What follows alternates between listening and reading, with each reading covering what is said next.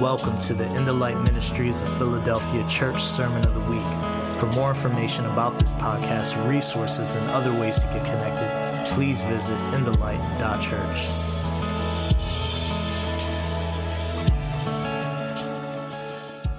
Matthew chapter 5, verse 13. Let's get there together. Matthew chapter 5, verse 13. Reading from verse 13 to 16. If you don't have a Bible on you today, I'm sure they'll put the scripture up on the screen.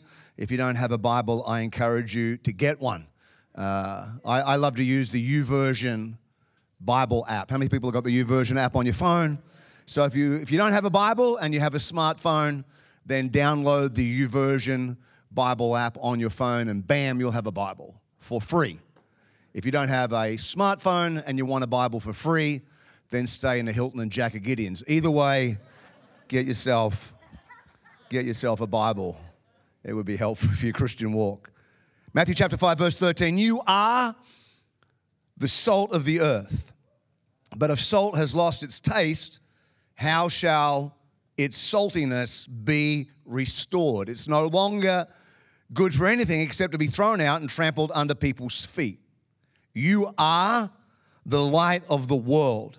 A city set on a hill cannot be hidden. Nor do people light a lamp and put it under a basket, but on a stand, and it gives light to all in the house. In the same way, let your light shine before others, so that they may see your good works and give glory to your Father who is in heaven. You are the salt. You are the salt of the earth. You are the light of the world. Today, I want to speak on the subject of influence, but more specifically, influence by design. Let's pray. Father, we thank you for your word today. We thank you that it's alive, powerful, active, sharper than any two-edged sword, able to get into areas of our life and penetrate and bring supernatural change from the inside out, always making us better. Lord God, we thank you that your word never returns void. You always have an agenda. And I thank you that you would give me prophetic clarity, that I wouldn't just speak another message on another Sunday in another church, but Lord God, I would hear, Holy Spirit, what you're saying to this church. And I pray, God, that you would give them ears to hear, Holy Spirit, what you're saying to them. Lord God, I thank you that you would help me today. Jesus, more than anything, I pray, oh God, please, Jesus, help me not to be boring. And God, I pray for the men and women that are here today. God, Jesus, please help them not to be boring either. That's always really horrible. In Jesus' name. And everyone said, my wife, my very beautiful wife, Anna, got our family a DNA test, a heritage ancestry DNA test a couple of years ago. And because she thought it'd be a cool Christmas present. I thought it'd be a cool Christmas. I was pretty excited because I thought I was going to find some really cool ethnicity running through my veins. I thought I'd try to find some link back there to some exotic location, maybe, in my DNA records. And then my DNA came back. And the result of my DNA is I am 50.1% Scottish, Welsh, or Irish, and 49.9% British. I have the single most boring DNA on planet Earth. Take a look at me. I may be the whitest person you've ever seen. There may be a whole new category of white for me. I may actually be translucent. I don't need to get x-rays. They just hold a light to my back and they can see deep into my soul. In fact, I thought that video, the guy that was rapping, doing the cool rapping thing, the little white guy, just see the white guy running in the video? You can always tell it's a white guy because he's trying to run on time. His dance moves were limited to this. Well, he's white. He's got more dance moves than me. I'm translucent. I have no rhythm. And I don't know why I was surprised. I don't know why I was shocked, because both sides of my family that came to Australia originally in the 1800s came from England. They came from convict ships, prisoner boats. They were exports from Great Britain.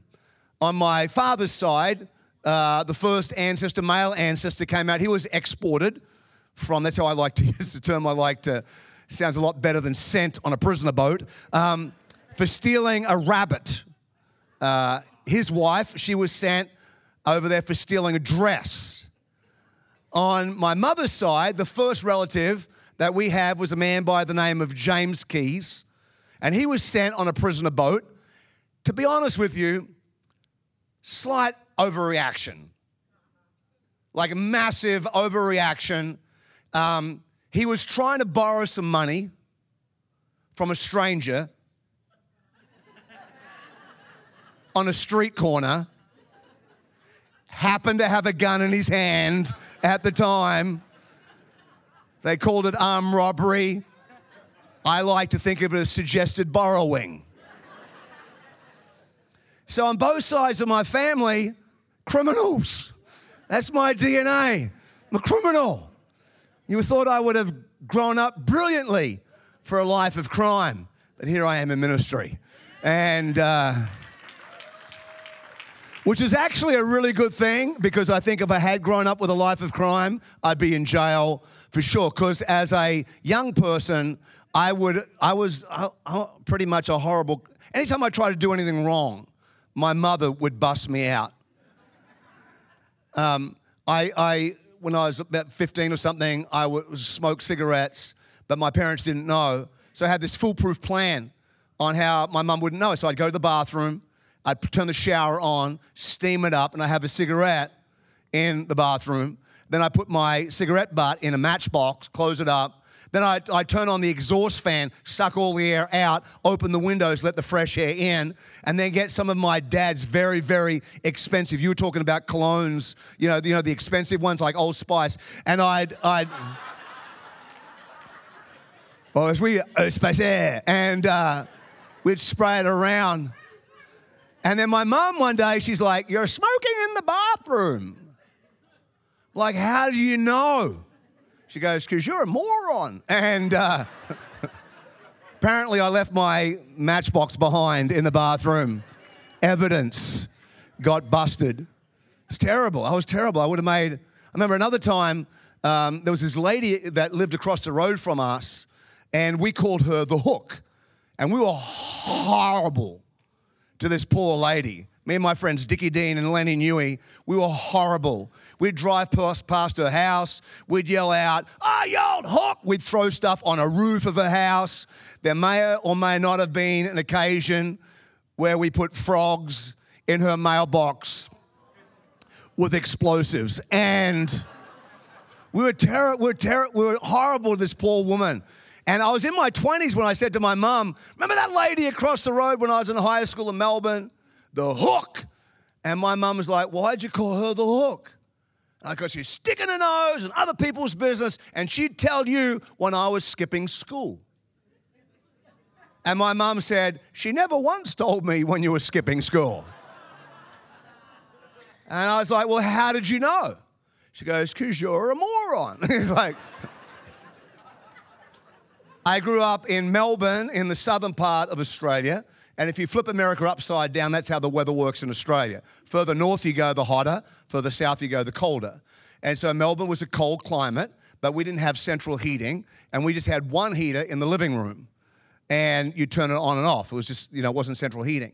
And so I'd go to school in winter, and my mum would go to work about half an hour after me, and she'd turn the heater off. Well, we'd come home about half an hour after mum went to work. You don't want to be in a cold house, so we'd turn the heater on, leave it on all day, and then leave the house about half an hour before my mum got home from work.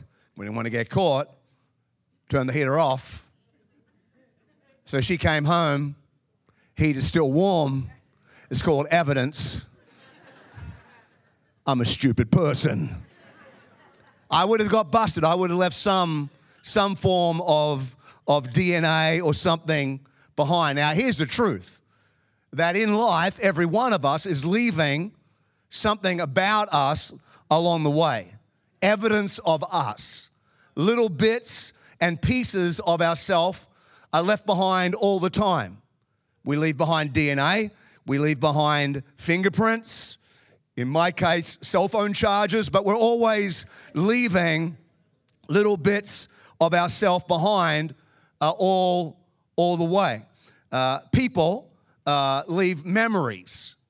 We leave experiences, deposits of ourself. There are people that leave like a trail of relational breadcrumbs, saying that they were there in our life. Some people leave a scar. You can tell that they were there by the negative impact that they've had on your life, and you know that they were there because of the pain that you feel when you think of them. Some people leave more like a stain. You know that they were there because the mess that they left behind. Other people leave a smile.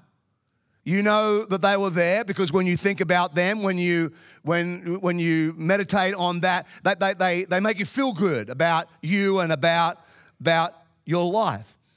Both my parents, my mum and my dad, both passed in 2017. My mum passed in January, and then my father passed in August. And I flew back to Australia to do both of their memorial services. When I did my dad's memorial service, I did this thing called Deposits of My Father in Me. So as I reflected on my life, I thought about all those things where I could see my dad in me. So like if I laugh uncontrollably, I sound exactly like my dad. It's scary. Actually sounds exactly like him. That's a deposit of my father and me. My dad would say incredibly stupid things. I remember being in the vehicle once. My dad was traveling at about half the speed of smell, and this car went past us. My dad leaned his head out the window, looked back at me and said, "They're not going to get there any faster, you know." I wasn't great at math, but I think he is, Dad. That is the most stupid thing I've ever heard. Did you even get educated? Then I found myself one day saying to my daughter, she came in early, she said, "Dad, can I have some ice cream?" I said, "No." She said, "Why not?" I said, "It's in the morning, it's too early for ice cream." Then I thought to myself, that's the most stupid thing I've ever heard in my life. Is there actually a time in the day that ice cream's healthy? Do not eat it in the morning. It's unhealthy. But at 3 o'clock, gets full of nutrients and protein. It's like kale. It's like really cold kale. Smash that sucker in. 3 p.m. Don't eat it in the morning. That's a deposit of my father and me. Stupid statements. I have a love for airplanes. My dad was in the military. I grew up on the Air Force Base when I was little. And so I have a love for planes. In fact, the weekend that the morning I found out my father had passed, I was in church. And I got the call between services, and I decided, we didn't live far from the church, so I decided just to walk home. And as I was walking home, Chicago Air Show was on. 3 different fighter jets from 3 different generations flew over. It was almost like my dad was waving. It was just a cool moment. It was like my dad was waving, because I love planes, and that's a deposit of my father in me. And we can do that. We can look at parents. We can look at people of influence. We go back on our life and we can see heroes, people that have left a deposit of themselves in our life. But then you've got to flip the script that you're leaving a deposit of you in other people's lives as you go through. Sociologists say this. They say that even the most reserved, introverted person will have an impact on about 10,000 people in their lifetime. So the question is never, are you going to have influence? You are having influence. The question is, what sort of influence are you going to have? And will it be by accident, by default, or will it be by design? If we're going to be the people of God that He's called us to be, then I believe that every one of us needs to live a life where our influence is by design and not by default. So let's talk a little bit about that today. Let's talk about purposeful living, of having influence by design. If you're going to have influence by design, here's the first thing that you need to do is you actually need to own the mandate. You need to own that mandate. Jesus made this statement. He said, you are salt, you are light. You are the salt, you are the light. If you're a Christian, he said, you are the salt. He said, you are the light. It's not like an optional extra. He wasn't like, hey guys, know you're busy. Know you got a lot of stuff on. Know you got to check that Instagram feed. You know, a lot of things vying for your time. Hey, if you don't mind, if it's not an inconvenience, can I throw out a suggestion? Just want to throw it at you. See how you roll with it. Maybe you like it, maybe you don't like it. But if you don't mind, I'd like you to, if you could, suggestion. Would you mind trying, please, pretty please, with a cherry on top? Maybe if you got some time, can you influence a few people? Can you be some salt and light? Is that okay? Don't have to be too salty. Don't have to be too lighty. It's whatever's. No, it wasn't a suggestion. He said, you are salt. He said, you are, if you're a Christian, you are salt. If you're a Christian, you are light. No correspondence entered into, not a matter of choice. You are having impact. You are having impact. Now salt is used for a variety of things, but one of the things salt is used for is to bring flavor out. In a meal, you use salt to bring the flavors of the other ingredients out. Salt is never intended to be the dominant flavor. You don't pick up a meal and eat a steak and go, man, I really want that to taste salty. I really like to notice the salt. Now, you want to notice all the other flavors that are brought out because of the salt. Now, if there's too much salt, then all you can taste is salt, and the meal is ruined. If there's no salt, then the meal is bland. But the right amount of salt, you don't even know the salt's there. You just know the meal is great because you can taste all the other. And that's what influence is. It's not about you and I lording it over and dominating people and all being about us and, hey, that's enough about me. Let's talk about me and my thing and my world and my way and my deal. No, people, when they hang around you, you should bring out the best in people. There's a world that's not trying to bring out the best in people.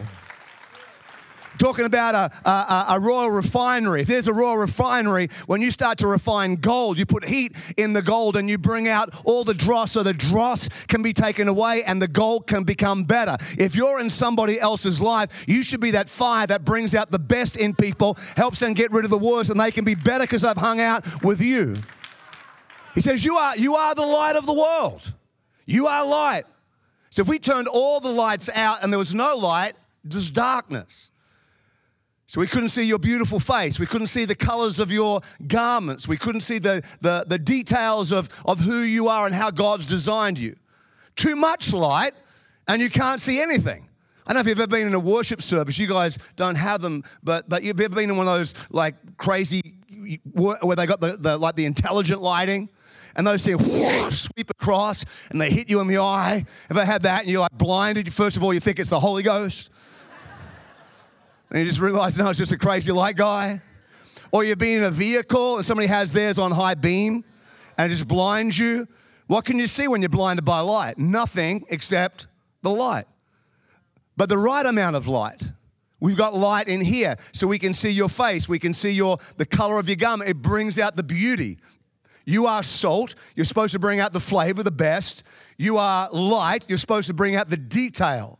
When people hang around us as the church, they should be better because they've hung out with us.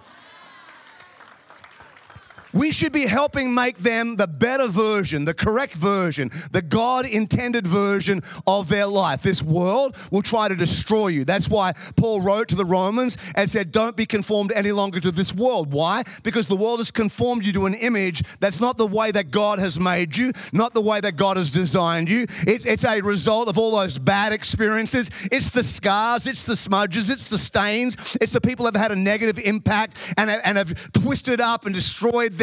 But God says, no, I want you to bring healing. I want you to bring wholeness. I want you to bring difference and bring the best out of people. This is our mandate. You are salt. Your workplace should be better because you're there. Your friends should be better because you're there. People who hang around with you should say, I want to spend more time with you because when I hang with you, I believe I can do it. I believe I can make it. I believe there's hope. I believe there's a future. I believe I can be a better version of me. You are salt. You are light. You got to own the mandate. Here's the second thing that you desperately need to do is you need to be self-aware. You've got to be self-aware. He said, you are the salt of the earth, but salt has lost its taste.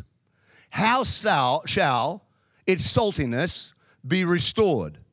He said, a city on a hill cannot be hidden, nor do people light a lamp and put it under a basket. So Jesus now gives us 3 illustrations of things that will destroy your influence.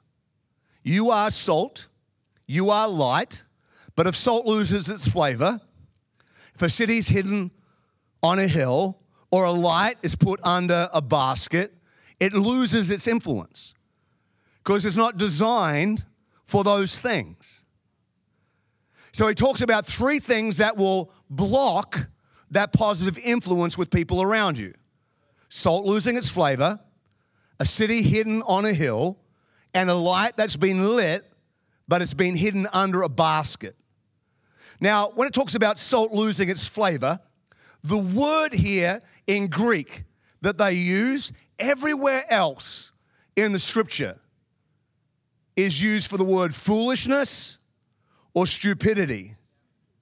It's used in Romans 1:22, where it says, and they began to think up foolish ideas. That's the word foolish there. In 1 Corinthians 1:20, when he says, when God has made the wisdom of the world look foolish, that's the word there that they've used to interpret salt losing its flavor. So what he's saying is when salt, it's crazy to think salt will lose its flavor because sodium chloride doesn't lose its flavor. That's a stupid concept.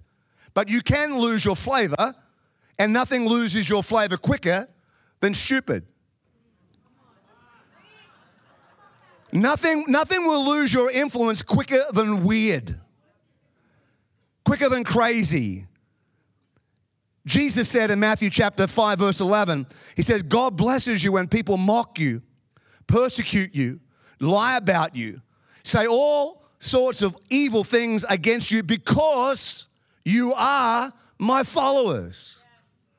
Here's the deal. You and I already start at a deficit with the world around us because we're Christians. And so they're going to dislike you because you're a Christian. They're going to think you're weird because you're a Christian. They're going to think you're a little crazy because you're a Christian. You're already at a deficit just because you're a believer.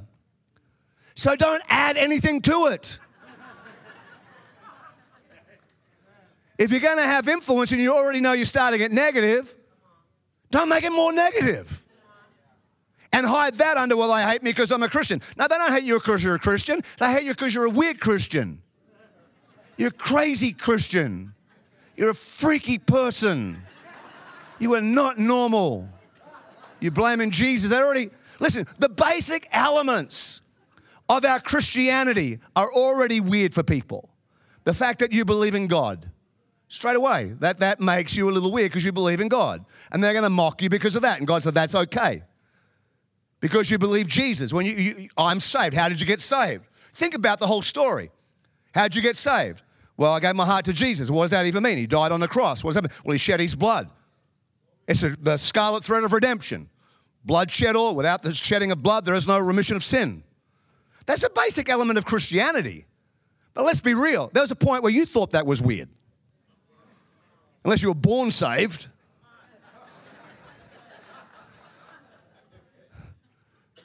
But you thought that was weird at one point, but you got a revelation that changed everything. But there was a point you thought it was weird. Because it is. To the natural mind, things of the spirit seem weird. Listen, weirdness is only super weird when you don't know the weirdness is weird. Like when you're not aware of your weirdness, at least when it's weird and you know it's weird, you can explain it's weird. Like, I'm prophetic. I have a prophetic gift. And if I operate in the prophetic, God will ask me to do things that are weird. But at least I know they're weird. And so I can say to you, hey, I felt like God told me to do this. I think it's weird.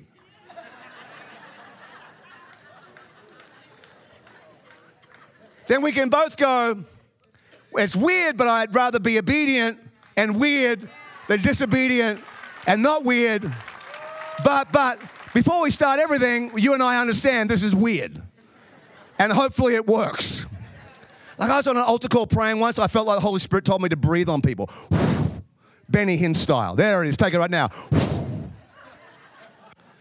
When God told me that, I said to God, no. No. You do it. I am not doing that. If you do it, they're going to go, whoa, rushing mighty wind. If I do it, they're going to be, oh, too much Benny Hinn. Hallelujah. Come on, pick him up, Cheryl. Hallelujah. Hallelujah. Here it is right now. Take it now. Here's the Holy Ghost.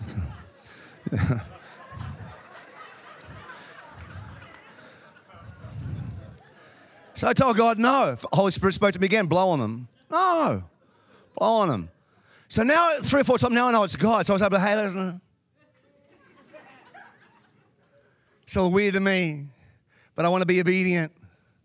And so that's what I'm going to do. Everyone chill. And I remember I prayed for the first person. I did a camouflage blow so no one would see it. I was like, here it is, take it. It's like, power of God. It's legit. That's literally how I did it. First thing I did was breath test. No, it was God.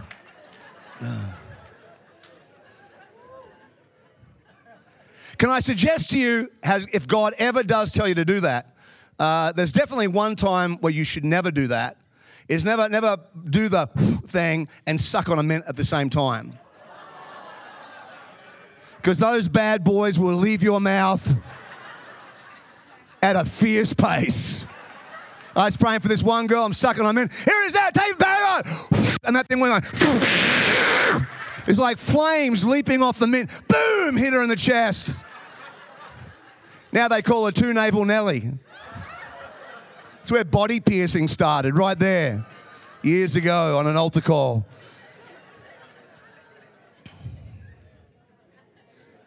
Nothing will destroy you quicker than weirdness. One of my favorite penalties in American football is, I find it amusing, is the penalty for unnecessary roughness.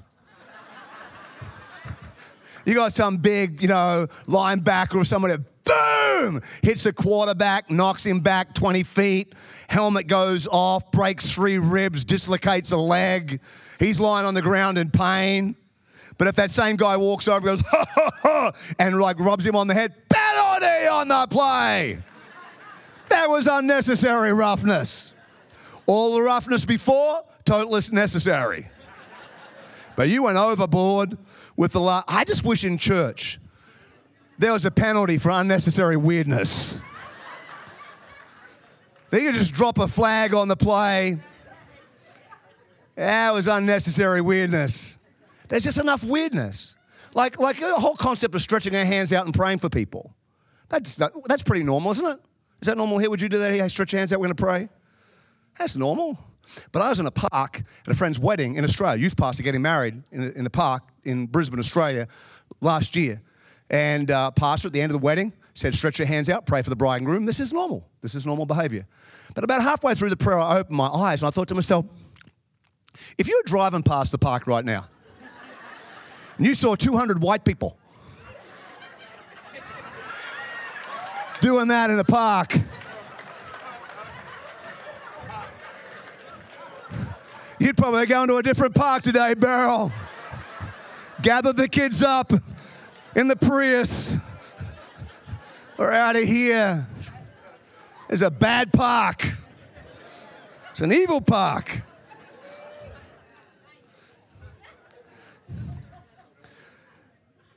God spoke to Samuel and he said, don't anoint them.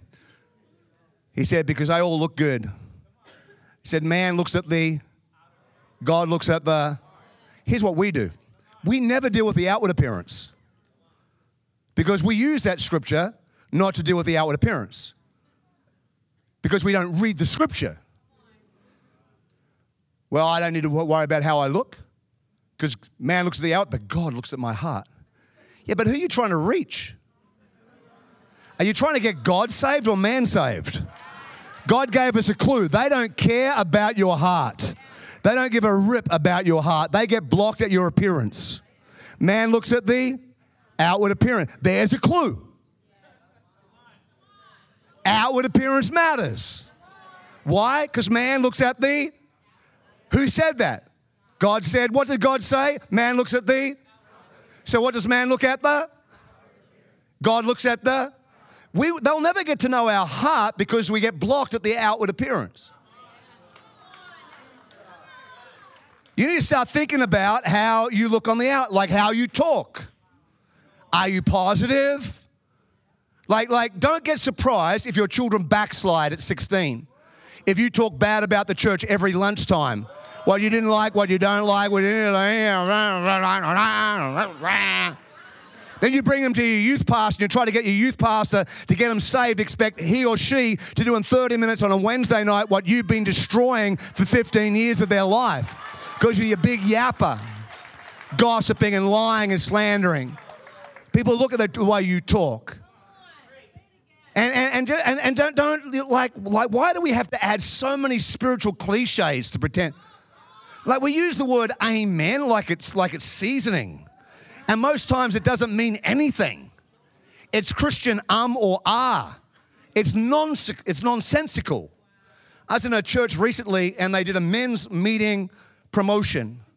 And the guy doing the men's meeting promotion used the word amen 29 times in 2 minutes. How do I know? I counted those bad boys. Because when he started out, amen, with his announcement, we've got a men's meeting, amen, I thought, here we go. 29 amens, amen. And he was using all the amens. He was using the double amen, amen and amen. He was using the super amen, amen and amen and amen. The men having a meeting, amen. There'll be men, amen. Gathering to eat some steak together, amen. We're going to be singing some songs, amen and amen. And having fellowship, amen and amen and amen. It's like, dude, just talk normal. It's not more godly because you use the word amen. Want to use Bible words? Why don't you just chuck the word tabernacle in there? It'd make the same sense. We're going to have a men's meeting, tabernacle. And we're eating some steak, tabernacle. And having some fellowship, tabernacle, tabernacle, and tabernacle. Song of Solomon. Breastplate of righteousness. No one understands what you're saying. The way you talk is important. Should be life-giving, should be positive. The way you present yourselves, the way you dress, your physical body. Keep that sucker fit as best as you can. Best as you can. I won't go there. You don't know me well enough. But how you present you. How you present you. Because we can present church me and then rest of the world me. I've been doing this thing a long time. I've been in the kingdom of God 30 years. And one of my favorite things to still do every now and then, especially on a busy Sunday. So I travel most weeks. My wife's the executive pastor of the church that we're at, and I travel out of there. So sometimes when I'm home at church, I don't have anything to do. Like I might do an announcement. Last week I preached. And then my pastor, his dad, has a church, and I coach their youth ministry. And so I'm there quite often. So his dad's church is 15,000. Their church is a couple of thousand. And so at Easter, some years I'll drive back to his dad's church to help out in the parking lot, direct traffic. Because there's 30,000 people turn up on campus and they need help. And so I'll help in the parking. But being in the parking lot is an education on how crazy Christians are. I've seen people drive in the parking lot, cussing their kids out in the back. As they're driving in, you can hear them. They think that the cone of silence is on, but we can hear you. and your crazy juice coming in. I swear to you, no exaggeration. I've seen people do that, slam the door. Well, hallelujah. Bless God, it's going to be a good day in the house. And their kids walking behind them going, you're a hypocrite. You're a hypocrite. You can't play act who you are. It's external behavior, how we behave, how we dress, being a little bit more Christ-like. Yeah, just unnecessary weirdness. Here's the second thing he talks about is a city in seclusion. Because cities in those days weren't supposed to be built in hiding if they're on a hill. The reason you put them on a hill is you wanted everyone to see it. So he's saying, look, no one puts a city on a hill and then covers it in bush so no one can see the city. No, you put a city on a hill so everyone can see it, so it can be a city of refuge and it can be a place of hope. You don't put the place of hope in a place of hiding. So a city in seclusion is also a thing that will destroy you. So we are, as Jesus described, in the world, but we're not of the world. When he prayed that, he said, I don't want you to take them out of society. I want you to leave them in society, because why? I need them to be salt and light. You can't be salt and light and not connected. So I don't want you to take them out of the world, but I want you to keep them in the world so they're not of the world.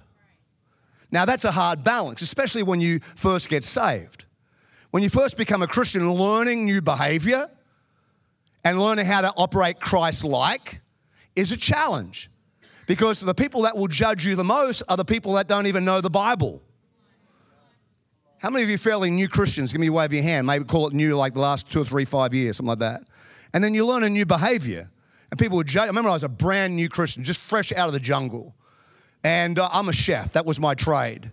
And you know all the crazy chefs you see on TV? That was me. I was a crazy chef.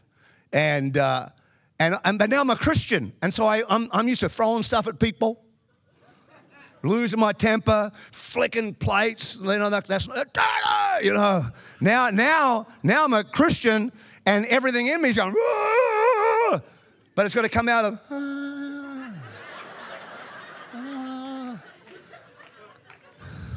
Multiple times I had people go, oh, I thought you were a Christian. Thought you were a Christian. Hey, if anybody ever does that, because I had a lady at work do it to me, I just got ticked. She goes, oh, I thought you were a Christian. So I said, have you read the Bible? She's like, no. You read the Bible regularly? Well, no. Have you ever read the Bible cover to cover? No. Well, how would you know what a Christian's supposed to be like?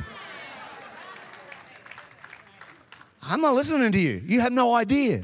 You're a stupid person.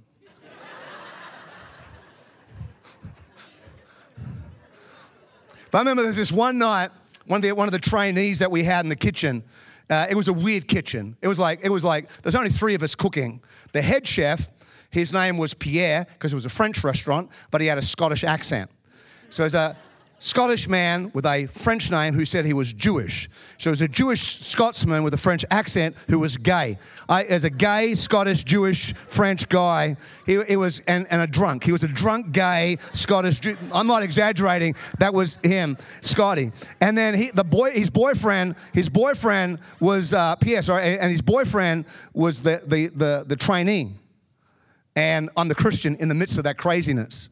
But I remember this one night, the trainee was giving me a really hard time, and I snapped. And I walked over, and I just grabbed him by the scruff of the neck, and I boom up against the wall. And I stood back with my fist like this to punch him in the face. And I got about here, and I thought, oh, I think I'm destroying my Christian witness. Don't think this is supposed to be how I behave. I did have scriptures come to mind. Lay hands on him and see if he recovers.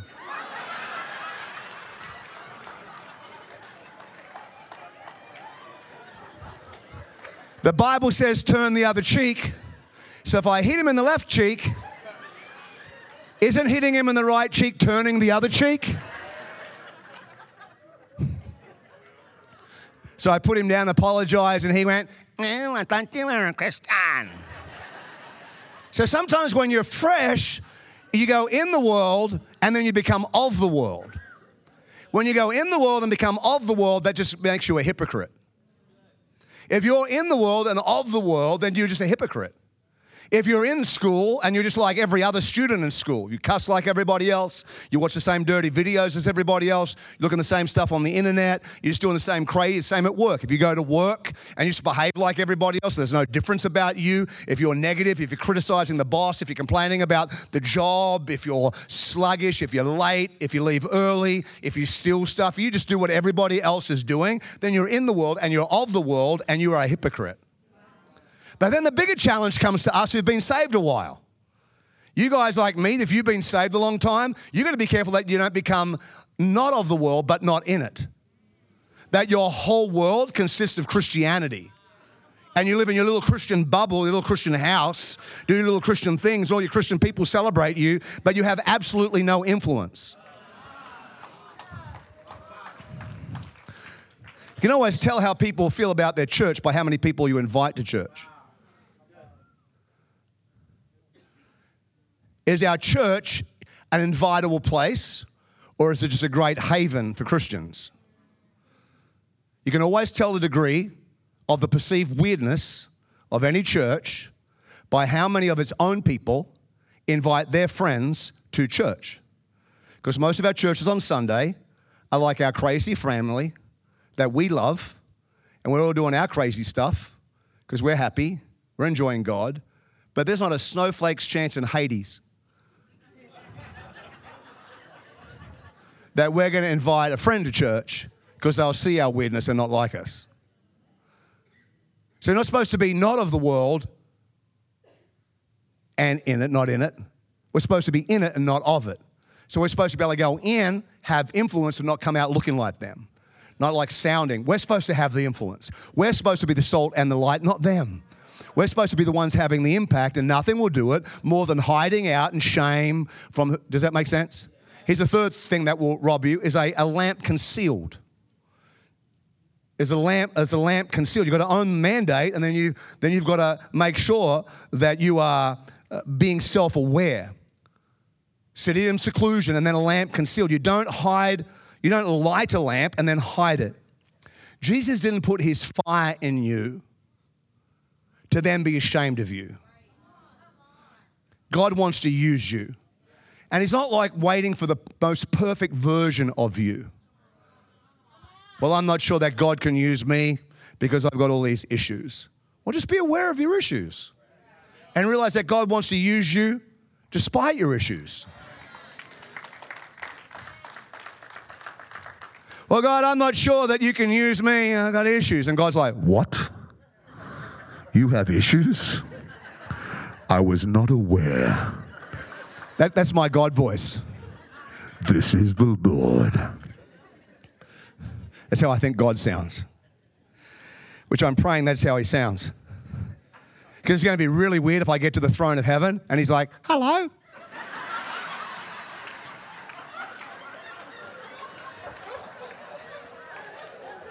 Who are you? I am the Lord, Jehovah Jireh.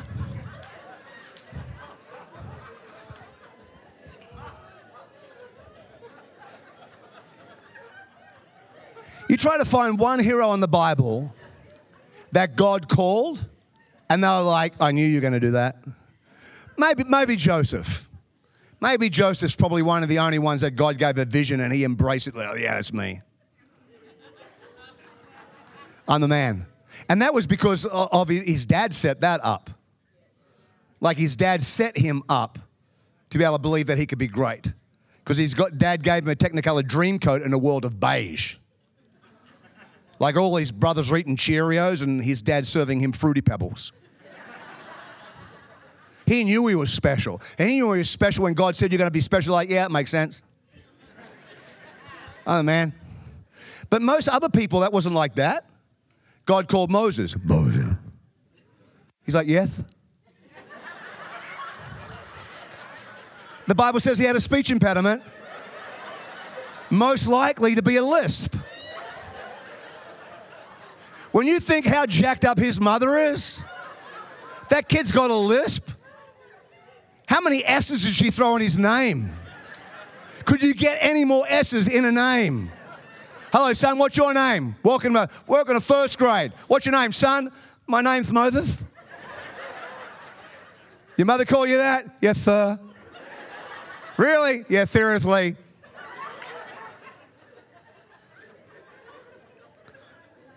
God speaks to him and says, I want you to be this great. He's like, I can't, I'm a man of, my lips are weird. I can't talk properly. Gideon. Yeah? You're a mighty man of valor. I'm a what? You are a mighty man of valor. And you're a funny guy. What was Gideon's response? He's like, I can't be a mighty man of valor. Look at me, I'm threshing out wheat in a wine press.